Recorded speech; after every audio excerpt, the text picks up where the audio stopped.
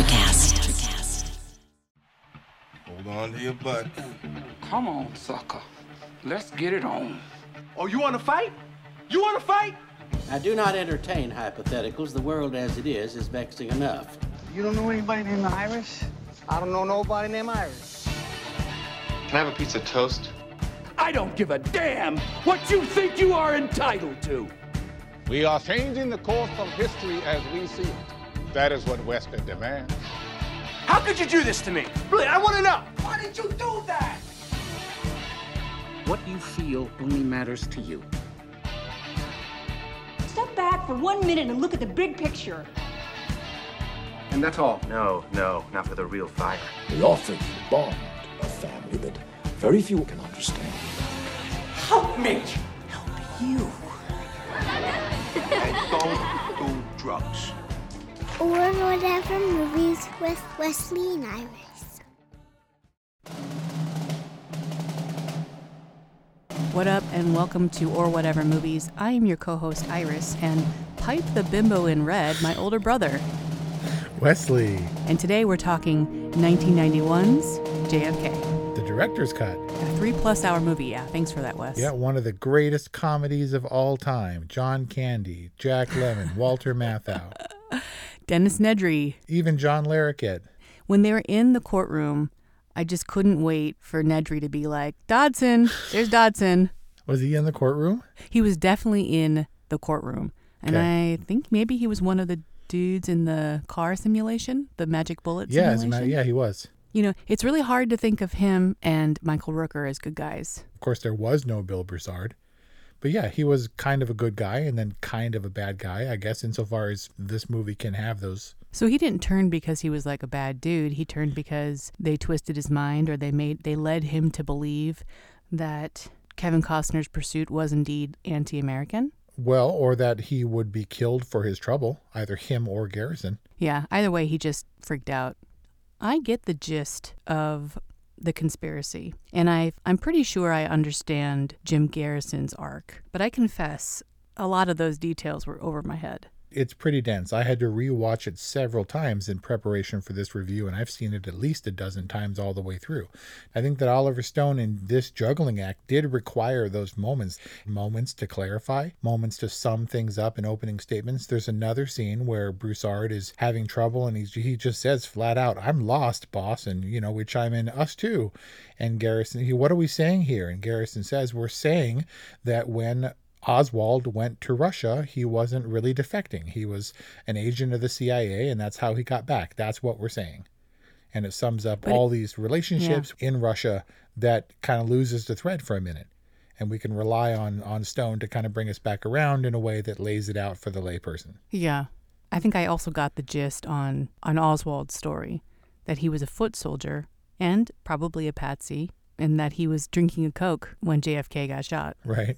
Just waiting for his signal for whatever his role happened to be, whatever they assigned to him. I guess maybe I take it back. I don't know that I totally tracked Oswald's story. Was he a good guy or a bad guy? Or are those kinds of classifications just kind of not very useful in this context? Well, I think that he was bad to an extent, certainly. There's little argument over whether or not he shot Tippit on the way to the movie theater, that poor cop. Although we did get some testimony later on that some people saw a totally different guy, or some people saw multiple people in the shooting of Tippit. But that doesn't seem to be... very American animals in those multiple recreations, right? Right, and that doesn't seem very highly debated. So I think that he was involved, certainly on some level. It's certainly suspicious the way he's portrayed in the movie, but even if he wasn't the person to pull the trigger, or the only person to pull the trigger, he was obviously involved, so much so that he resisted arrest, all while yelling, "I'm not resisting arrest," and probably shot Tippit and got killed for his trouble. So dropping the good guy, bad guy classifications, he was a CIA agent, and he was obeying orders, but probably he wasn't aware that he was going to be the fall guy. Right. Well, that allowance that he was in Russia on the CIA's behalf also ties Russia in some way to the assassination, because there are several different fronts. There are several different theories as to who contributed to the assassination. It's hard for me to accept that Jim Garrison nailed all of them on the head, that it was the mafia and the CIA and the FBI and the federal government, if those entities can be separated, and also the homosexual underworld and the anti-Castro Cubans, and, all of it together have all been floated as ideas behind the assassination. If they were all in collusion, like Broussard said, how is it possible that we can't keep a secret between 11 people, but all these agencies together combined can cover up this massive conspiracy with no leaks? It does seem pretty unlikely, especially without some kind of mastermind behind it all. Right. And that they never seem to identify who that could be. Well, if it was someone, according to Mr. X, the Donald Sutherland character, then it was this mysterious General Y, who in the upper echelons of power could have orchestrated such a thing, where he would call the lower ranking officials and say, hey, we're going, I need you to formulate a plan.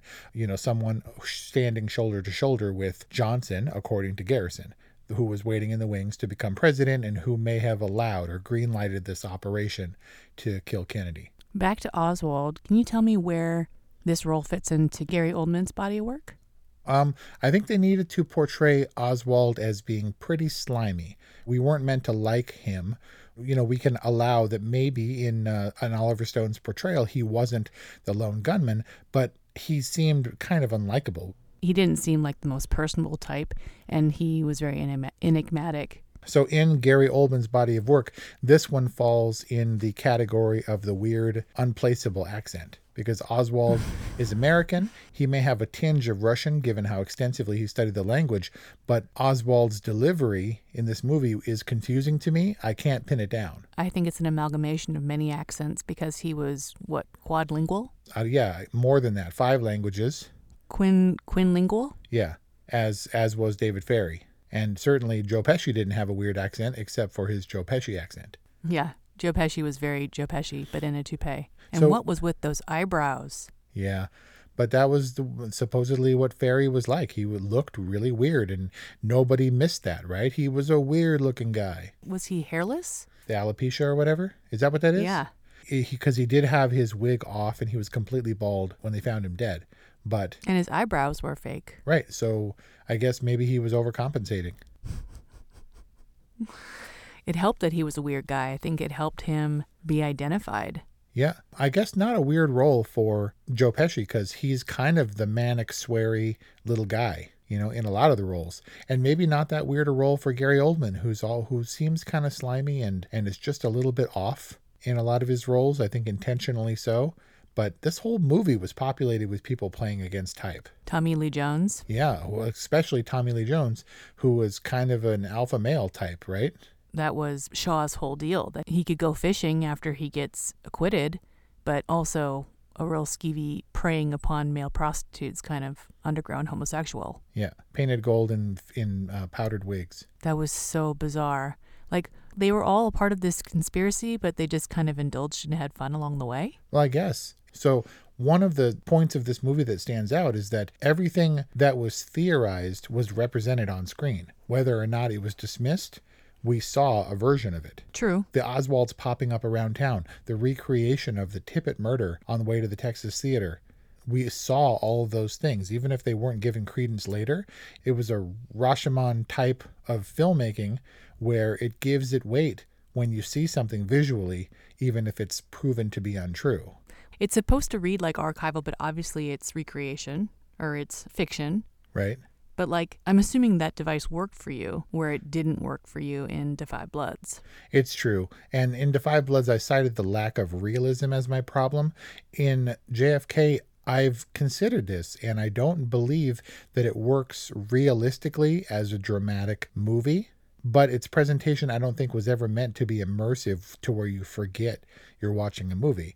It's an onslaught of different film stocks, different images. It's a combination of dramatic acting and archival, this weird faux archival sort of recreation, but there was definitely archival footage. Nobody can argue the Zapruder film. And then when Oswald gets shot and you see Gary Oldman go down, the quick shot of him being surrounded by the officers who had brought him out in the basement was real footage of the actual Oswald, intercut with Gary Oldman. Oh, pretty seamlessly. I can see why this thing got an Oscar for editing. And that was the great Pietro Scalia. But the magic bullet scene in the courtroom at the end was actually a clip that I used in one of my film classes where we were asked to bring in, I believe it was a 2-minute clip of some movie and discuss it. And it was the magic bullet which used the Zapruder film and then dramatic filmmaking and then the recreation that was meant to look like archival, and then also the sets and the models that were built of Dealey Plaza in conjunction with that the they music used it in the courtroom, and the sort of hip-hop editing and the diagrams and everything makes for a very compelling storytelling device that must be so complicated. There's so many things, right? There's so many things, and I think the courtroom example is an apt one because it's so deceptively simple, because it reads in my mind like a Kevin Costner monologue, but its execution is so complex between his monologue, between the courtroom footage, the recreation footage, the archival footage, the models, the diagrams. Like, it didn't read to me as being quite complex, but when you talk about it, I see that it really is, and I think it's a good example for the film overall. So maybe not an immersive film. Obviously, you're struggling to keep up and things, and in that way it's engaging, but it's maybe like the best historical recreation ever in a way that compels you along. It's like a documentary, but acted out. But I just meant to suggest that this is elevated filmmaking that has to be handled deftly. A madman can't helm this film and still have it hold together the way it does, even though Oliver Stone might be a little bit of a madman. Is he? He seems calculating and precise, if not maybe even cold. Yeah, well, this is his magnum opus. He's made lots of movies, and some of them that come close to JFK in terms of controversy, but he definitely also considers this one of his favorite, if not his favorite film that he did. So taking all the conspiracy theories from noted professionals like the forensic, the people who did the autopsies and things, as well as the whack jobs who were just standing on an overpass in Dealey Plaza, who say, no, man, I saw a thing from over here. To be able to weave all of these things seamlessly into what becomes deceptively simple, dramatic filmmaking is kind of extraordinary. And to be able to treat each one with, I guess, equal weight. And who do we have that's doing these things still? Who's dedicating their lives to pursuing the people that they believe murdered JFK as part of a conspiracy? The magic bullet theory, in part, was suggested to have been debunked because it was revealed that Jim Garrison's diagrams didn't account for the fact that President Kennedy's seat in the back seat of the Lincoln Town Car was elevated over Senator Connolly's and his wife's, so that the downward trajectory of the bullet, as it was supposed to have come from the Texas Book Depository, could have caused all the wounds. But that doesn't account for the bullet that they held up as evidence as it being a single bullet, the untarnished, undamaged lead slug that supposedly fell out on the stretcher. That was fired from Oswald's rifle. Right. As evidenced by the 3 casings side by side in the firing nest on the 6th floor next to his rifle, which he also left there so he could escape and drink a Coke and not look sweaty. But we saw all of that stuff, right? We saw the recreation of Oswald running past those 2 ladies who never acknowledge him because in reality he wasn't there running past them. It was just so much credence given and so many things represented, it's hard to know. At one point, Garrison says the spectacle of everything that happened was intended to confuse the eye and confound the understanding. Do you remember that? Mm-hmm. And if I regarded JFK, Oliver Stone's masterpiece, as kind of a hustle, as trying to pull something over on us to make us believe things that aren't there, that we see shapes in the smoke, this would have been my argument for it, is that he threw so much at us that it confounded and confused our understanding in such a way that we could open the door to things that we didn't previously believe were true, whether or not they're actually possible. So it's very meta. When Garrison mentions that, he's talking about the Warren Report and the official research done around JFK's assassination. But you're saying that the movie does the same thing to open us up to the possibility of a conspiracy? Well, I haven't read the entire Warren report. I'm guessing it doesn't contain a lot of Garrison's more fantastical elements of the conspiracy. The entire Warren report? You've read some of the Warren report? Yes, I have. It's actually available pretty cheaply.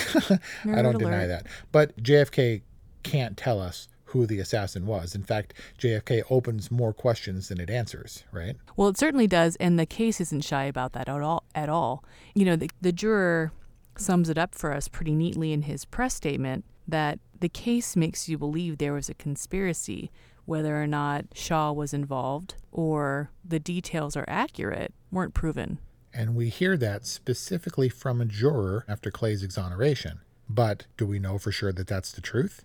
Is it a matter of public record that the juror said, we all believed it was a conspiracy, but whether or not Clay Shaw was a part of that conspiracy is a completely different kettle of fish? I'm totally quoting the movie like a nerd.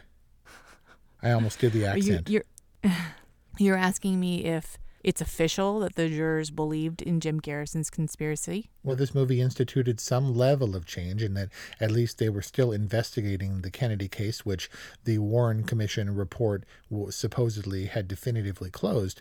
But I don't know exactly how much that's been conceded by the federal government. If it was, because I'm guessing that if you open any school book in America now, it will say that Lee Harvey Oswald was the lone shooter. And if it doesn't, it would have, as a footnote or an asterisk, also some theories abound.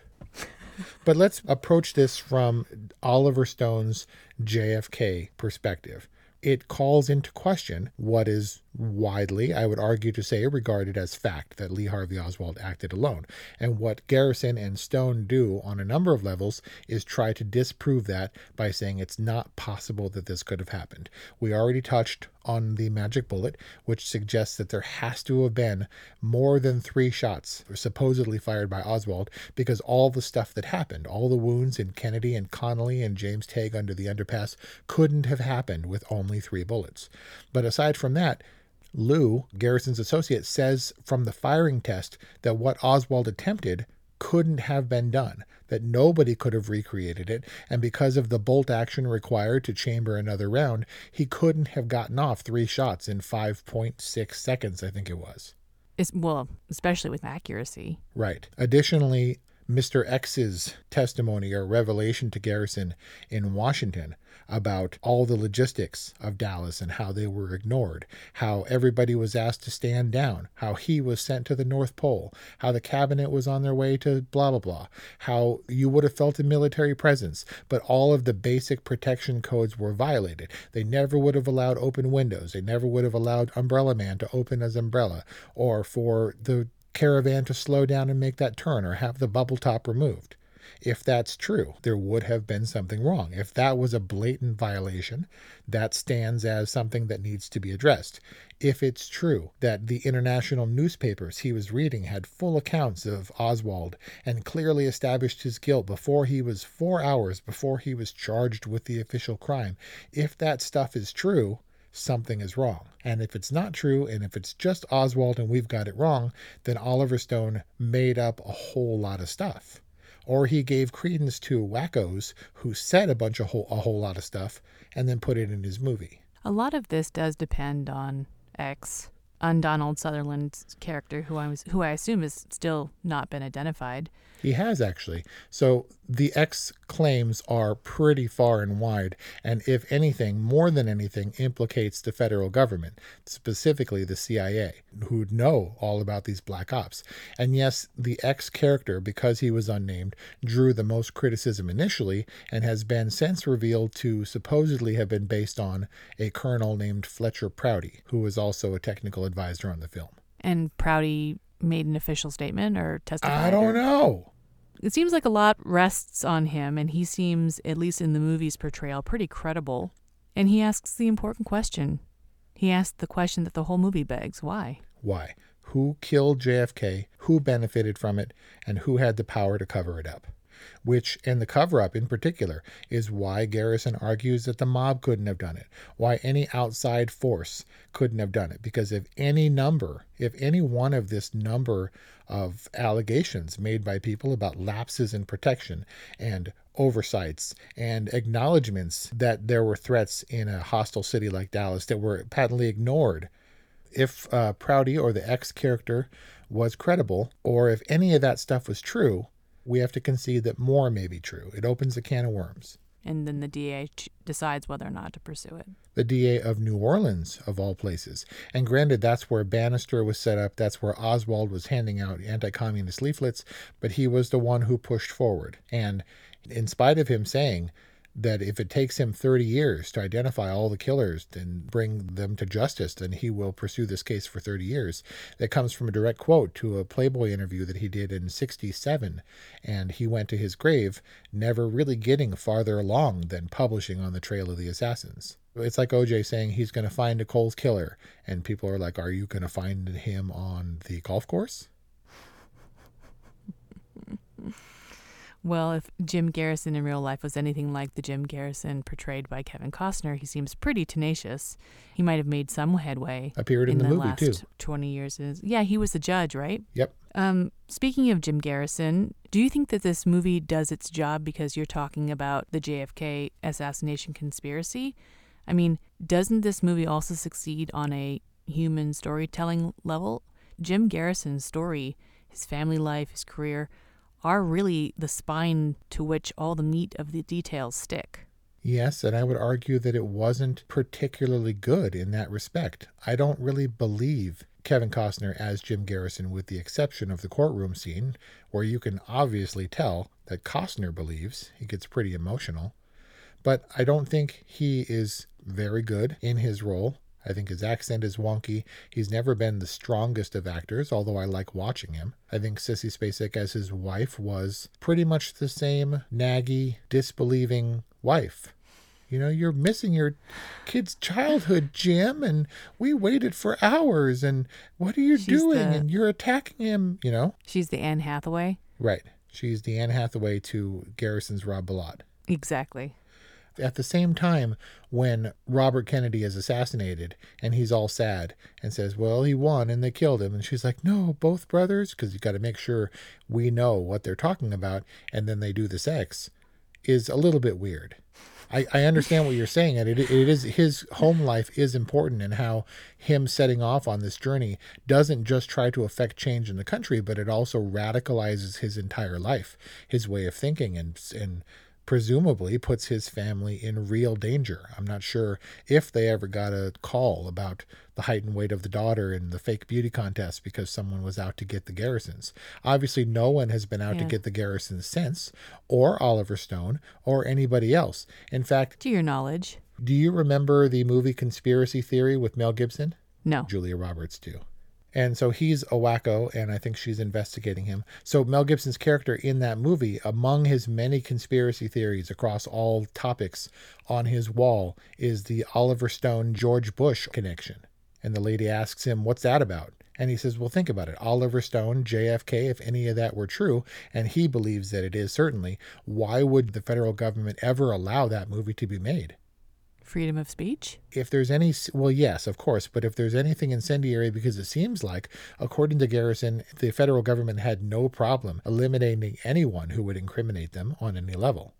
And it's possible it does get a little bit confusing because everyone from random guy in the bathroom to the cops seem to be harassing Jim Garrison when Broussard suggests that there was going to be an assassination attempt on him somewhere between him and New Orleans. That was a great moment because he was like, thank you for coming back, but you're violating the number one rule of the team, which is don't perpetuate rumors. Right. But why was he looking all shady when he was at the newsstand, or was that just Jim Garrison's interpretation of that look? Yeah, so Broussard he said that he got word that there was going to be an assassination attempt on Garrison. Got word from who? And was that meant to inject paranoia into the team? I mean, we never saw Broussard after that.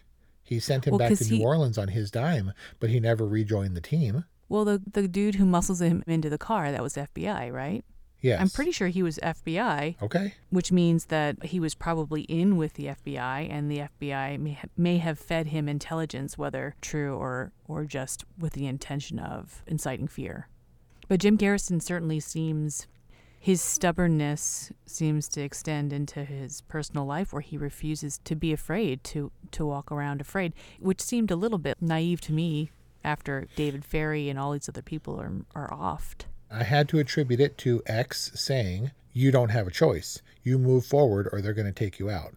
You have to be able to stir the shitstorm enough, build up a case, and create a level of critical mass where people are going to come forward on their own. Otherwise, you're dead. And then he said... He's protected as long as he's in the light. Right.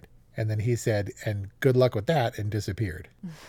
I don't think that there was one thread that Oliver Stone was like, we'll just let that go. That's kind of tenuous.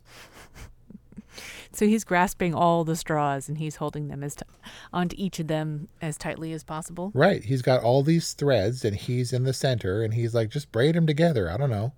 The Jack Lemmon character, he's kind of forgettable, and his name was Jack in the movie, but he set up Shaw and Shaw's affiliation with Oswald and Shaw's affiliation with Ferrie and tied them all to Operation Mongoose, all the anti-Castro Cubans that are being trained in the secret facility that supposedly exists, and all of that stuff. There's no one in my giant diagram page of everybody involved that's not connected in some way to someone else. It's very thorough.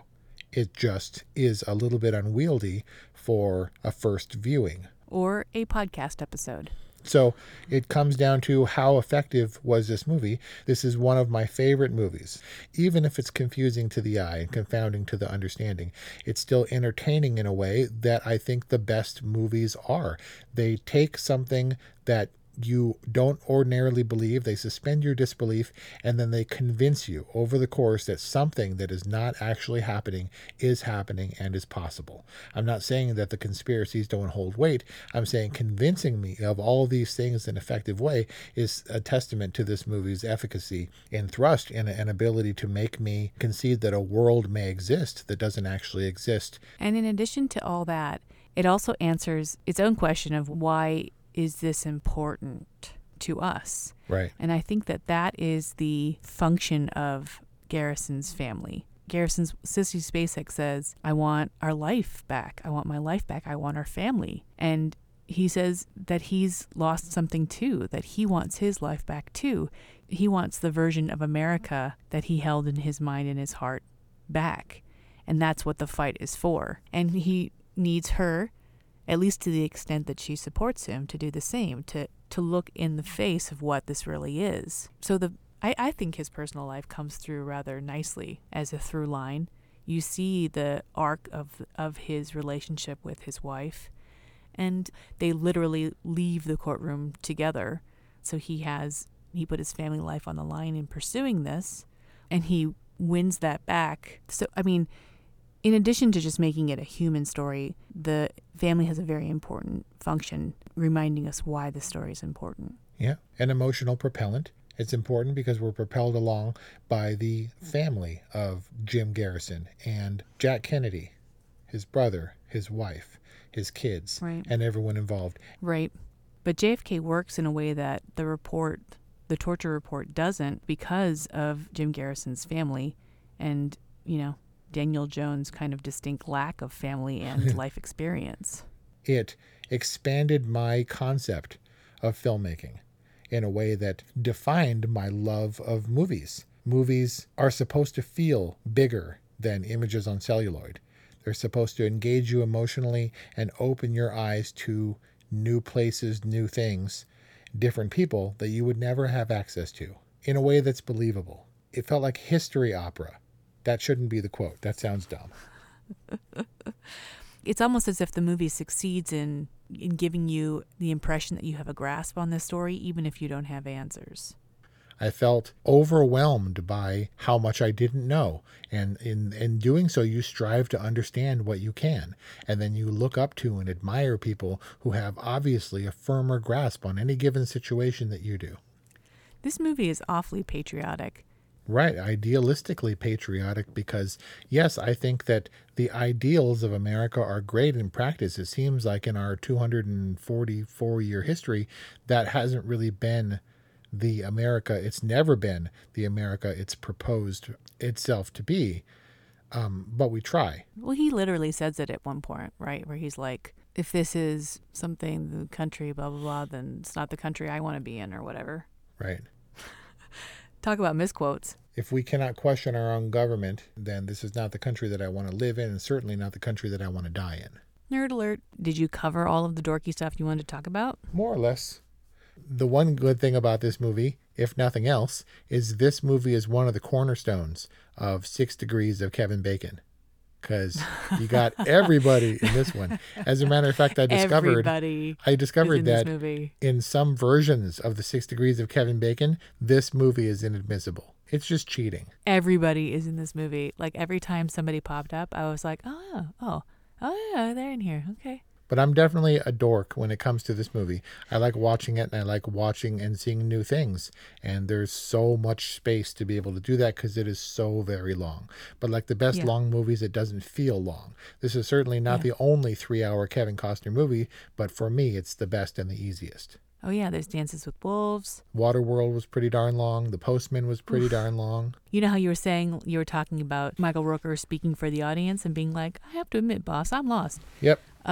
Kevin Bacon speaks for like all the women when he's like, you ain't a bad looking man, Mr. Garrison. Yeah, you think so? I'm like, oh, yeah. Kevin Costner is yummy in this role. Kevin Hotner. You know, he was aged up for this role, put in dumb glasses and hats and given a little bit of gray hair. Yeah, his little gray sideburns were really kind of badly done. How are you enjoying co-hosting or whatever movies? It's fun. It makes me feel close to my sister, and it's always been fun. And because before we were doing the podcast, watching movies over and over again and then researching them was what I was doing anyway. I just didn't have anyone who would encourage my nerding out about them. Not only now do you have an outlet, but you also have a platform to nerd out about the nerdiest nerd movies out there.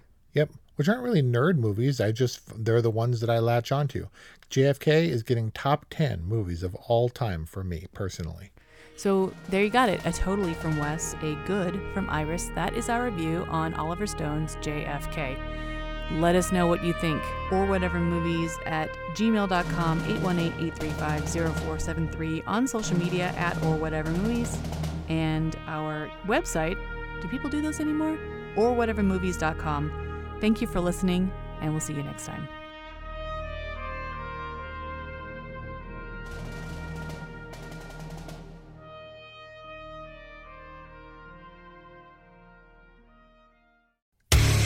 Hey there, I'm DC. I host the rock podcast, Back to the Arena, The Interviews. It's about a 30-minute podcast where I talk one-on-one with a band who has released new music. You can find us on all the best podcast sites like Spotify, Apple, Google, iHeartRadio, and more. If you're a rock fan like me, subscribe today to Back to the Arena, The Interviews. Electricast. Welcome to Transforming 45, the podcast that celebrates the incredible power of passionate voices. I'm your host, Lisa Boat. Join me in conversation with heart-led humans who share their deeply personal stories of transformation. Transforming 45 is here to uplift, connect, and remind you that it's never too late to write your next chapter. So get ready to be inspired, empowered, and transformed. Join me in this community where through powerful storytelling, we heal and reclaim our inherent magic.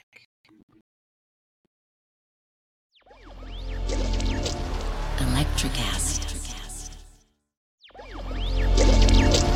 Electricast.